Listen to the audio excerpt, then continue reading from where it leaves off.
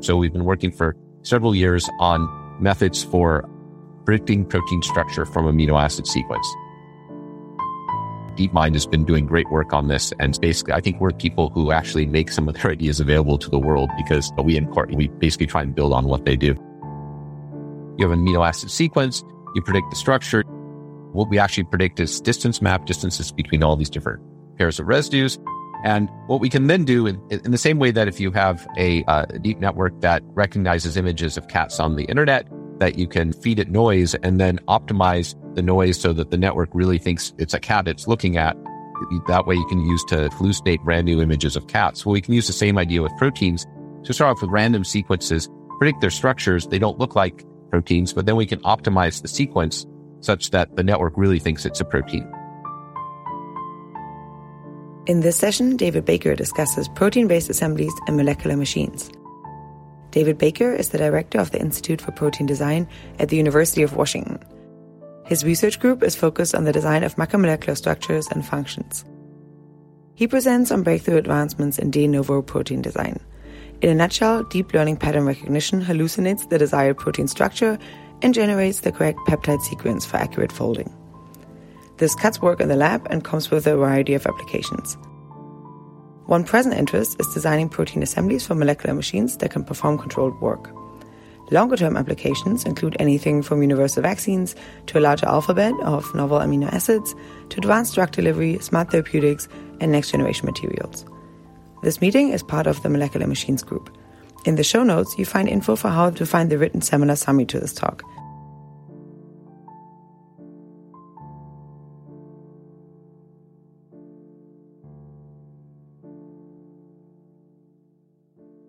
Okay, so the way that we've been thinking about protein design for many years, actually up until very recently, is really based on the principle that the folded states of proteins are likely global energy minima for their sequences. So each protein has a unique amino acid sequence, and that amino acid sequence will have a lowest free energy state, which depends on that sequence. So in this picture, if you're trying to predict the structure of a protein from its sequence, you need some way of computing energies of all the interatomic interactions. You need to sample through all the different possible structures, and you search for the one that has the lowest. So in this talk, though, I'm not going to be talking about protein structure prediction. I'm going to be talking about protein design. So we're making up brand new sequences that will fold up into new structures. And here we do the opposite. You make up your structure somehow, and I'll give you lots of examples of that.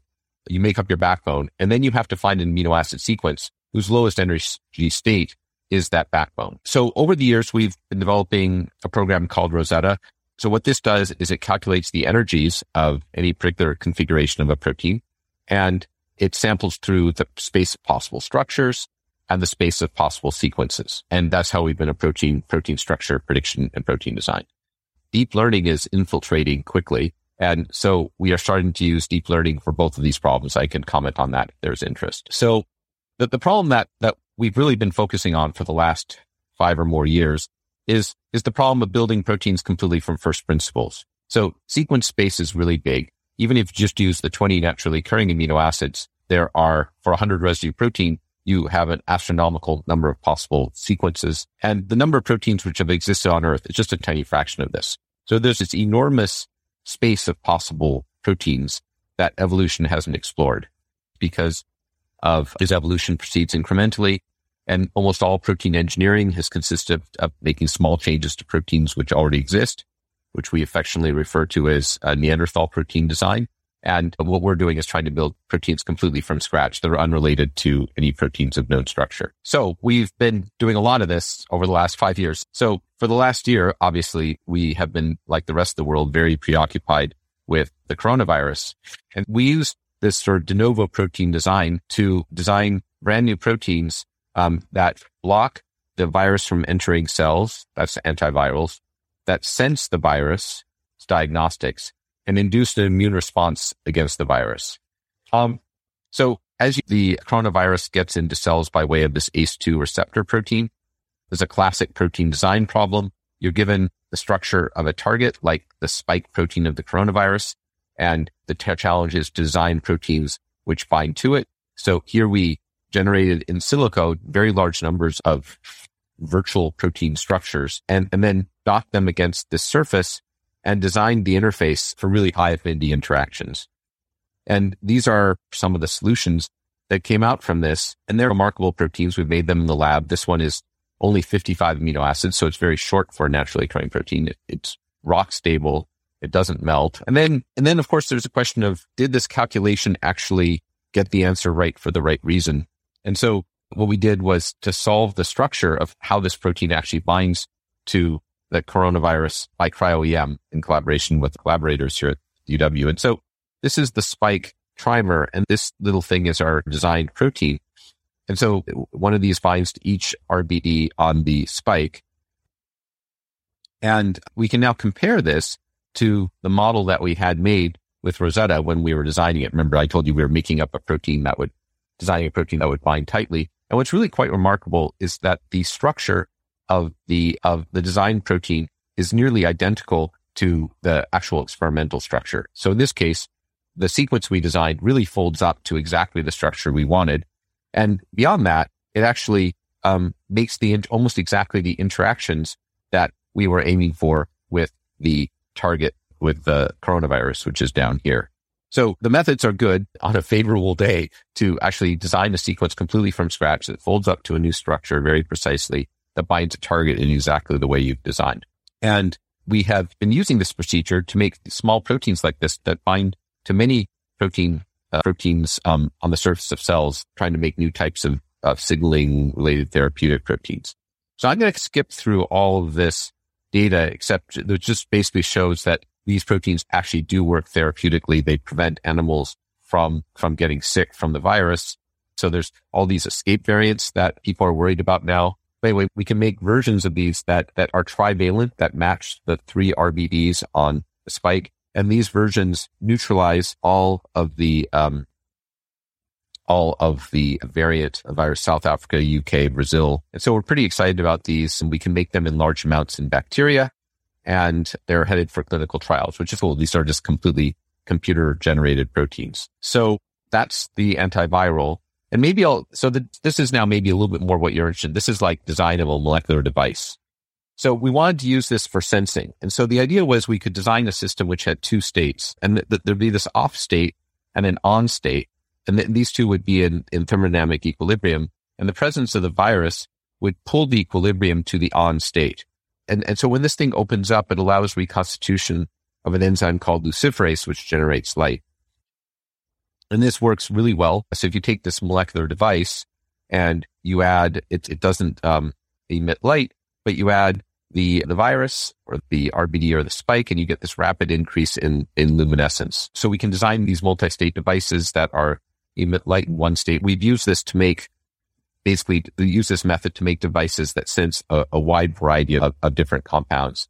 And for example, this is troponin, which is involved in heart attacks. This is botulinum toxin. And in each case, we take all these sensors, we add the compound, only the sensor that was designed to bind, for example, for botulinum toxin binds to botulinum toxin. And on the vaccine side, we've been designing methods for making self-assembling nanomaterials. This was one of the very first examples where we take a protein with 5-fold symmetry and one with 3-fold symmetry, and we design interfaces between them such that the 5-fold and the 3-fold sit on the 5-fold and 3-fold axes of an icosahedron.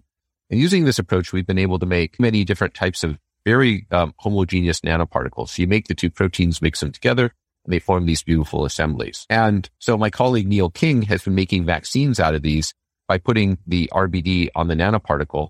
And these turn out to be extremely potent vaccines. They're in clinical trials now, and they seem to be considerably more potent than what's in the mRNA vaccines. So I'll give you now a few examples, and then I'm going to get to molecular machines, which is what I'll spend most of my time on. This week's issue of Science has another cool example of a design nanostructure. So what we realized is that for these symmetric materials, the basic principle is we match axes of symmetry of the protein building block with a point group or space group symmetry operators. And so in this case, we have a pentamer that sits on the 5-fold axis of an icosahedron. And on the 2-fold axis, we place antibodies. And the nice thing about antibodies is that people made antibodies to just about anything, everything. And so by using the antibody 2-fold axis, we basically have it's the constant part of antibodies have a constant part, and the variable part is what gives them all their different binding activities. And the constant part essentially becomes structural part of the nanoparticle. So the point of this was we could really unite form and function, because we could use the antibody itself as a structural building block of the material, and then have the sort of the business ends open for interacting with the target. And we made things with many different symmetries. So here's a dihedral version with 2 antibodies. Here's this one I think is I can't see whether it's cubic or tetrahedral. So you make different, by changing the arrangement of these arms and how they interact with the antibody, we could make things that form different types of nanomaterials. And when I say the protein version of Siemens old work with DNA. That's right. It's exactly that. A lot of what we've done here is just, it's following in Ned's footsteps, but with proteins. Exactly. And then what's interesting, the nice thing about proteins, they have all these functions. So when we assemble antibodies into these nanocages, they have all sorts of new biological activities. Okay. So here's another example of a design nanomaterial. We've taken 2 protein building blocks, one that has D3 symmetry, one that has D2 symmetry, and designed interactions between them that are predicted to drive formation of a hexagonal lattice. And what's really cool is when you mix these 2 proteins together, you get this really extensive, very regular hexagonal lattice. And this is electromicrograph. And if you look at it, if you average, you could actually, it's quite close to the design model. So if you're ever in need of protein chainmail, let me know. What we've been doing with this is attaching binding domains for cell surface receptors, and we get the cells to undergo all sorts of interesting transitions. But obviously one idea is self-assembling circuitry. And I know this has been a theme with the Foresight Institute for a long time. A lot of manufacturing is top down. And here we can proceed bottom up, because everything I've shown you, those nano cages of all the different shorts and these kind of hexagonal lattices, these aren't patterned from the top down. These are made by programming very specific interactions between atoms. We can actually use these kind of devices I described earlier to do calculations on the surface of cells. And so one of the challenges in cancer therapy is, could you have little machines that go in and kill the tumor cells, but leave normal cells fine, untouched? And that's a hard problem, because cancer cells don't often differ very much from normal cells. But if you could do calculations in the body on the surface of cells, then you could make more subtle discriminations. So here this is a diagram of how we discriminate cells that do AND logic on the surface of cells. So discriminate cells that have 2 markers on their surface as opposed to just one or the other. And this really works. I don't think I'll take you through the details, but we can actually do one A and B, not C logic. So the basic way, roughly speaking, how this works is we have one component, which is in a closed state. If another component gets brought to it, it opens it up and we get a signal, which in this case, CAR T cells can use to kill the cells. But then we can also have a third component that we can target, that gets targeted if there's a third marker present, say a healthy cell marker present on the cells, and that shuts down this whole thing. And so you turn it off. So you only get response on the cells that have markers 1 and 2, but not markers 3. So in terms of building devices, one of the really interesting types of proteins in biology are channels, things that allow ions to go through. So of course, we've been interested in building those from scratch. So here are crystal structures of different types of cylindrical pores we've developed. And we can actually incorporate these into membranes. And when we do, it turns out they are very specific channels. So this one, for example, is a specific potassium channel. So what's interesting about this is people have been arguing about why potassium channels in nature are specific for potassium for a long time. And so a lot of biology is descriptive. You observe things, then you try and build up explanations for it. But here we can just prove by construction. And so here we built something from fairly simple principles and ended up with a fairly specific potassium channel. And we've also designed larger pores here that allow larger molecules to go. So what I've described so far are helical transmembrane proteins that have rings of alpha helices. But some of the really interesting transmembrane proteins that are, for example, used in single molecule DNA sequencing are beta barrels and acidic membrane. And we've recently learned how to design these proteins from first principles. And so now we are designing a series of proteins that look like this with larger and larger pores in that we think we'll be able to functionalize for all kinds of molecular filtration processes and in addition, more sort of new approaches to single molecule analysis, because you can look at it the same way that single molecule DNA sequencing works is you can look at changes in conductance as things go through the pores. We have a game that's an adjunct to what we do where we're just people in the general public can go in and design proteins, and they can pull the proteins around as illustrated here. You can change the amino acid sequence. And we've been testing a lot of the designs in the lab and getting a lot of interesting ideas from all the very smart people out there who aren't professional scientists. Okay, so I'm going to go into a little more detail here. This is now actually our steps towards designing molecular machines. And this is the work of a super talented postdoc in the group, Alexis Courbet. And so his idea was to design machines out of basically rings and axles and try and assemble rotary systems at the protein level. So this is at the mechanical level. He's trying to assemble things that have kind of an end, a cap on the end. Here's an axle. And then here's a rotor that spins on the axle. And so the basic idea is to design these parts, the rings and the axles, then assemble the ring on the axle, and then incorporate a chemical reaction at this interface to actually drive rotation. And I'll show you where he is on this. Okay, so the first class of materials are these axles, which are basically rods that generally have something that we built, that Alexis built something on the end to hold the ring on. And these are different types of constructions. These are electron density maps, and he's got quite a few different shapes. And what's interesting is that they have different symmetries, and so this matching or mismatching of symmetry will be an interesting thing as I go through. And he can extend these to make it easier to follow by imaging.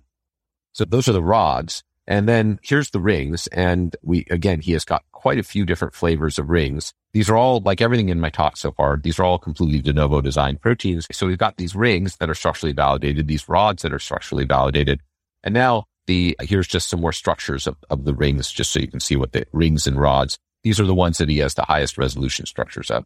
So you can see we want to put these various types of rings on these different types of rods. And I actually thought that was going to be pretty hard, but it turned out that Alexis was able to thread the rings on the axles pretty straightforwardly by doing some, primarily incorporating electrostatics between the ring and the axle. And we can play tricks like using pH or disulfide reduction to actually assemble and trap the rings around the rod. So these are some of the systems that Alexis made now. There are ones where the symmetry matches. So both the axle and the rotor have C3 symmetry. And then there are others where the symmetries don't match at all. So the axle, for example, here has D3 symmetry, but the rotor has C5 symmetry. And what you see here are actually cryo-EM maps of the rings, the rotor, the rings assembled on the axle.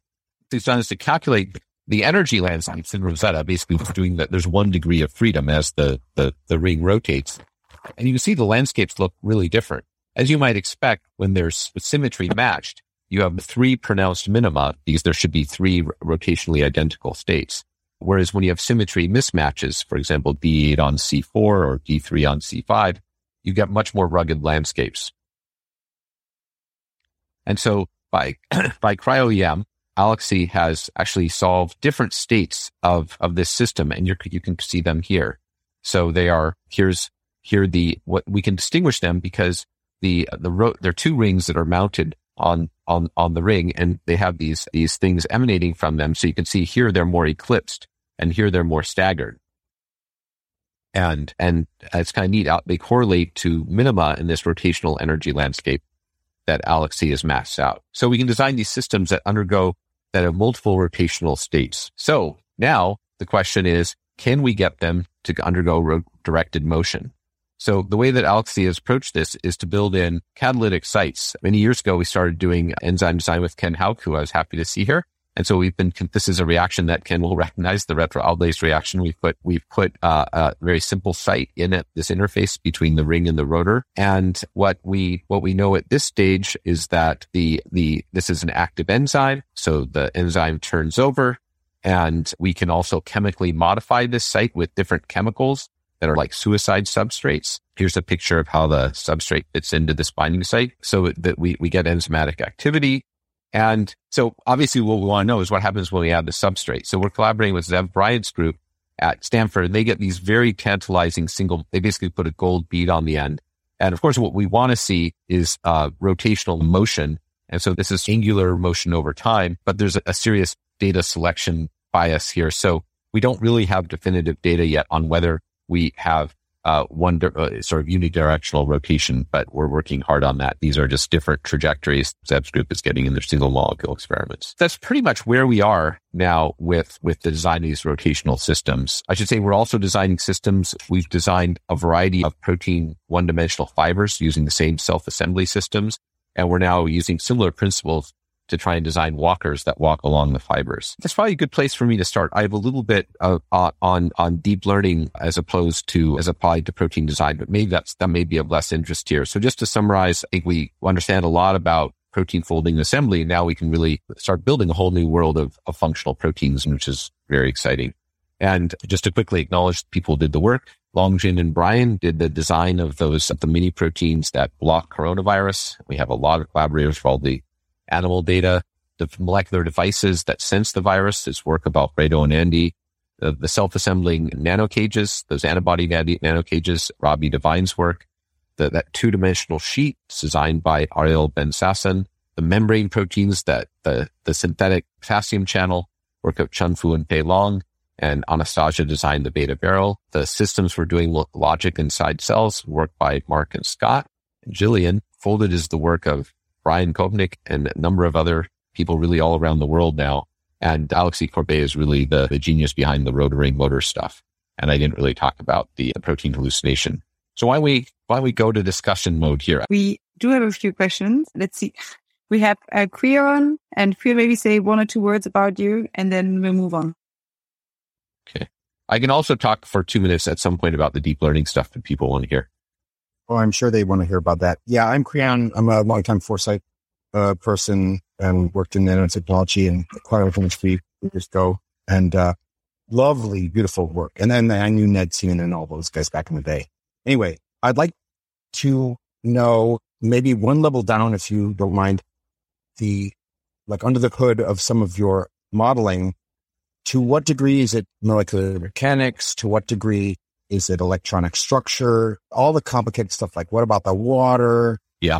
What about the reactions? Is it just shapes? Is it more than that? Or is it all like machine learned concepts where you don't have to worry about physics? Yeah, it's a really good question. So it's basically molecular mechanics with basically the main difference between the Rosetta force field and a traditional molecular mechanics force field is that we treat the hydrogen bonding orientation dependence explicitly. Because the hydrogen bonds give you a lot of the precision and the orientation control. And when you have two surfaces coming together, you have to make all the hydrogen bonds, those groups making interactions with water before. But the functional form, it's basically largely pairwise additive sum over atom-atom interactions, the Rosetta force field. Wait a second. That's great. Thank you for sharing that. That's amazing. But that's not going to make a sodium channel or a motor, right? There's more electronics going on there. Yes, you're absolutely right. You're absolutely right. And for example, the enzyme work we did with Ken obviously clearly gets into quantum mechanics. But there is an issue of control and what control we have and what control we don't have. So for the potassium channel, for example, we designed structures using this force field I described that had a cylindrical aperture that was about the right size for potassium channel passage, but we did not explicitly model before the fact the dynamics of potassium traversal. Likewise, in the molecular machines, those rotary machines, so it's a sort of a combination of the sort of atomic level design and then shape reasoning, right? So Alexei designed the rings and the rods, but in terms of precise modeling we had these after the fact energy landscapes, and then I showed you we designed catalytic sites in there, but we're not computing in advance we're not choosing the catalytic site based on what would maximally power rotation. It's much more heuristic than that. We put it at the binding site. So there's a combination of sort of real atomic detail at the base design with sort of hypothesis, build, design, build, test at the more meta level, because these our calculations just aren't accurate enough at this point to work out exactly how to design this molecular, rotary machine. Okay, one last question, follow-up, is that this is beautiful, what you've described, this sort of multi-level analysis with molecular mechanics at one level and kind of human heuristics at the other level.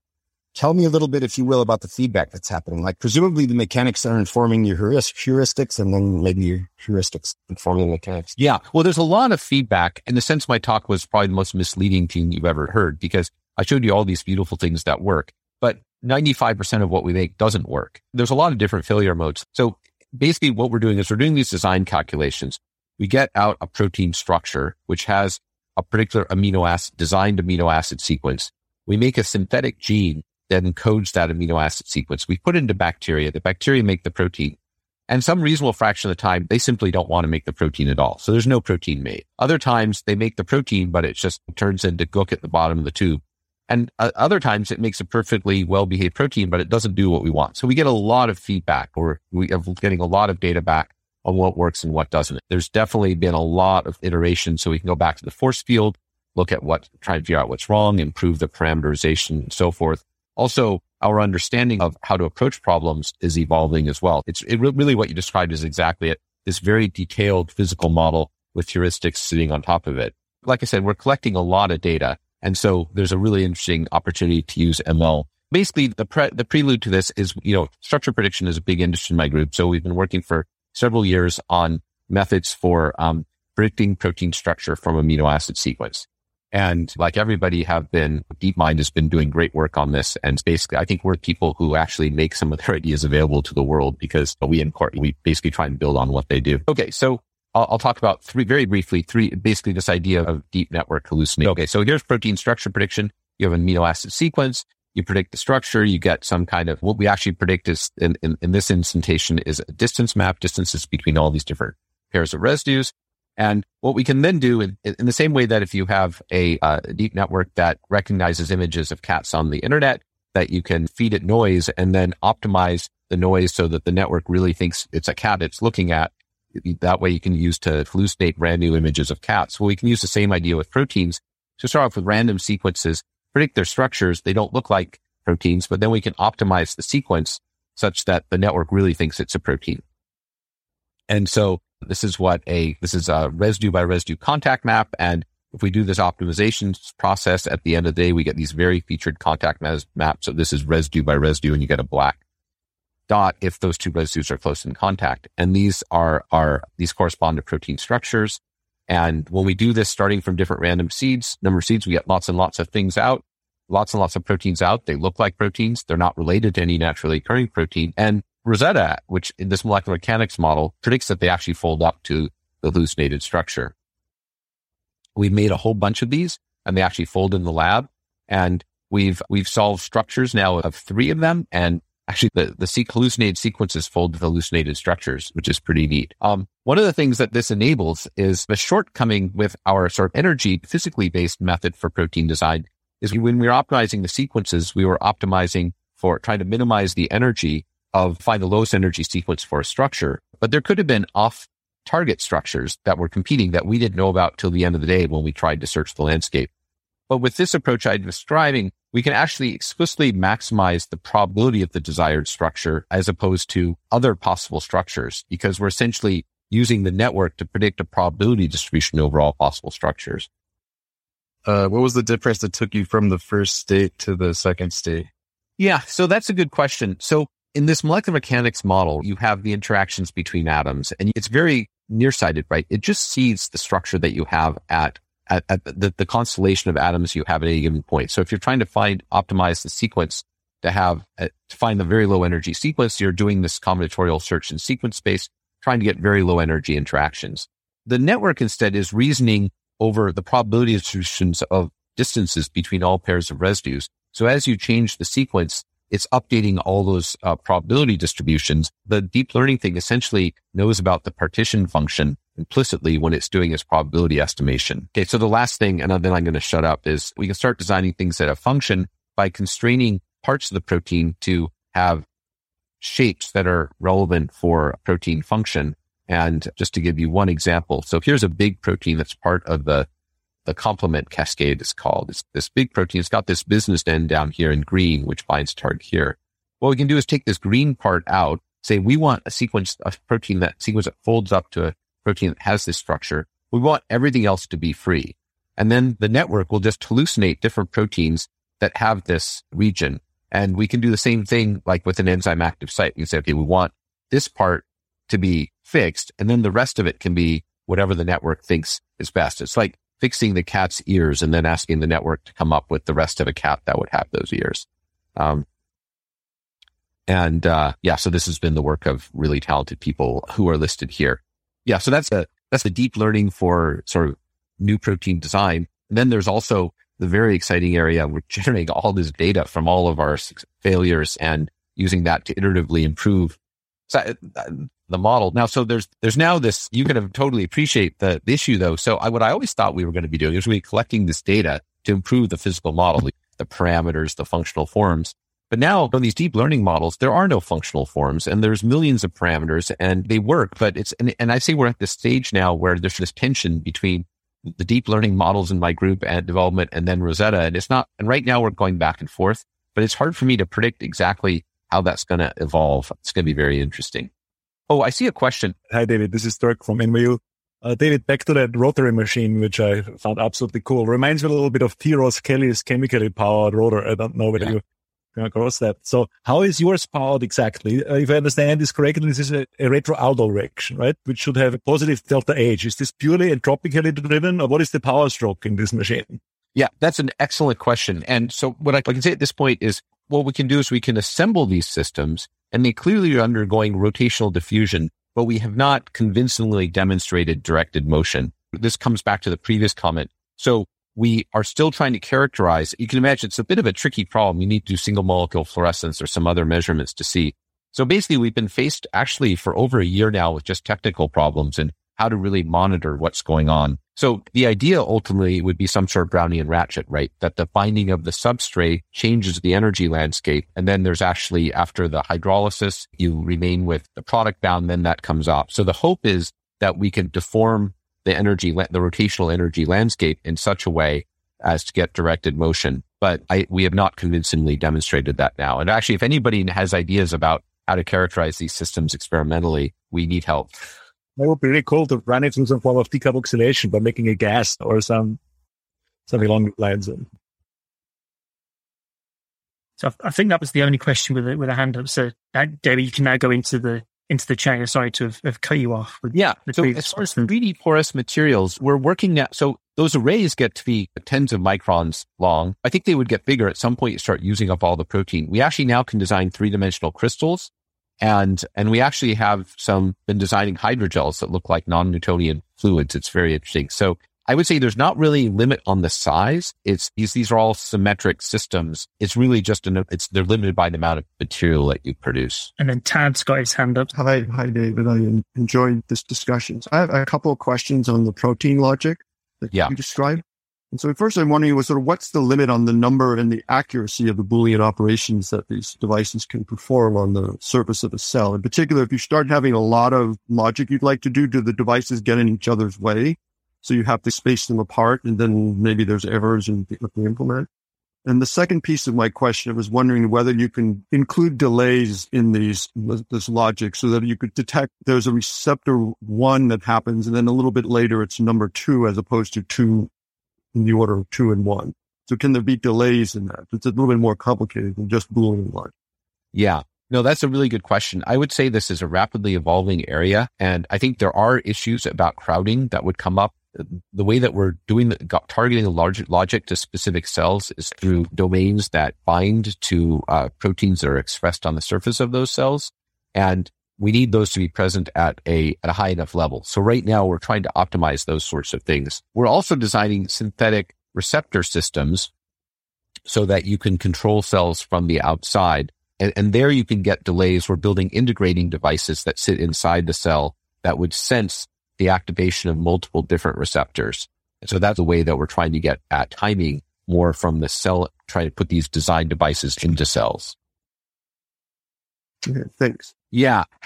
What's the picture of going from machines to function? So basically, my experience has been whenever you can achieve a real sort of breakthrough in technology, there's always applications that you can't anticipate. Crazy things you could imagine with a rotary machine would be like cleaning up amyloid fibrils and neurodegenerative disease, because basically if you had that, there are rotary systems in biology that untangle DNA, for example, but we really haven't delved into that much.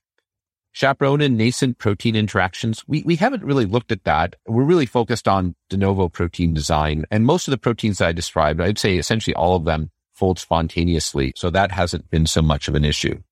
Kai-Ken, thanks for the nice comments. A lot of the failures are due to aggregation, I would say, because a lot of these systems, they interact via some hydrophobic interactions.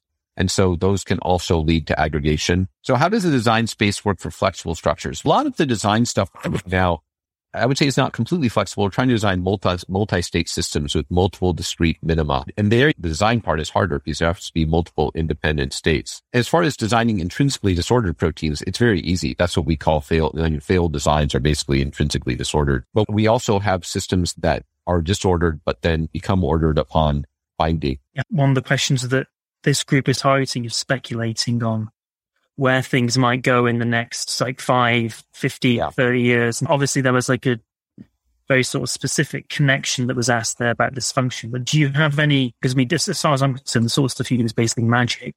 As far as I'm concerned. So patterning, I would say the overall goal is really patterning matter at the atomic scale. So a lot of the this principle of self-assembly, we're able to pattern things with these hexagonal lattices, nano cages, different point group symmetries.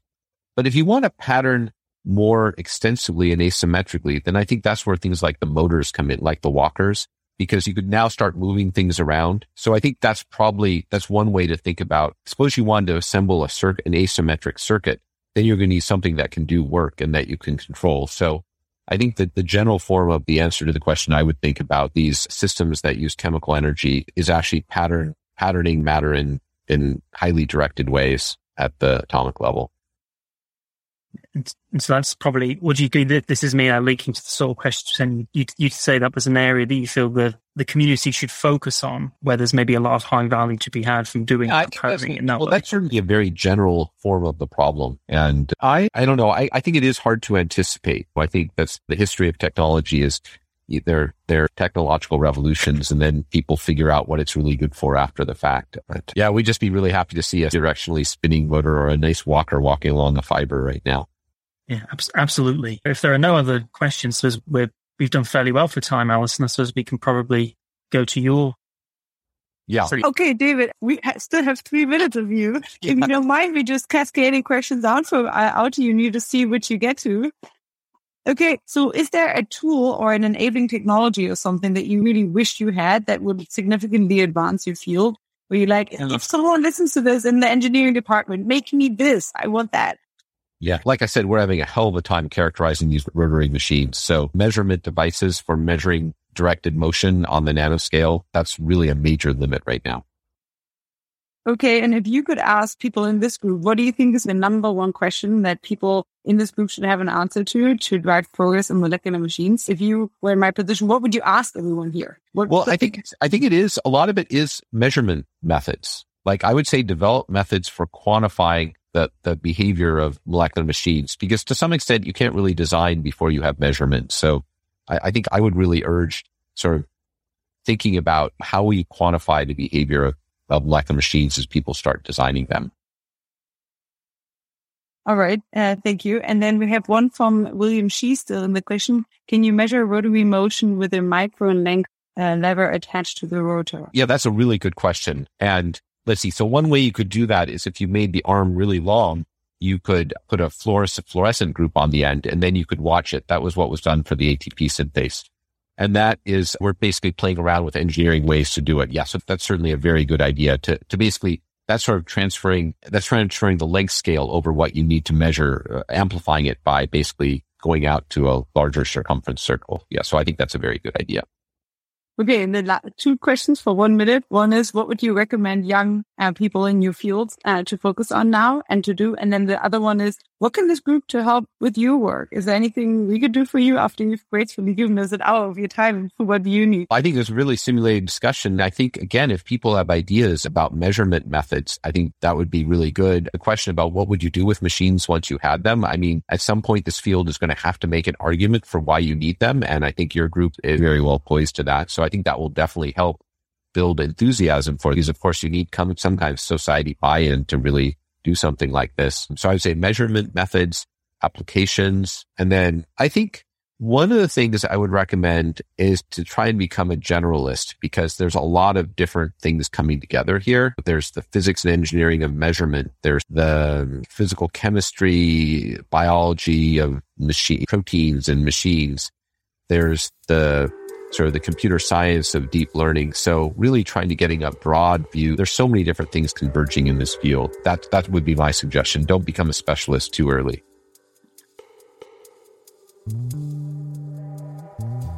Did this conversation pique your interest? Maybe it even inspired a bit of existential hope about the future in you.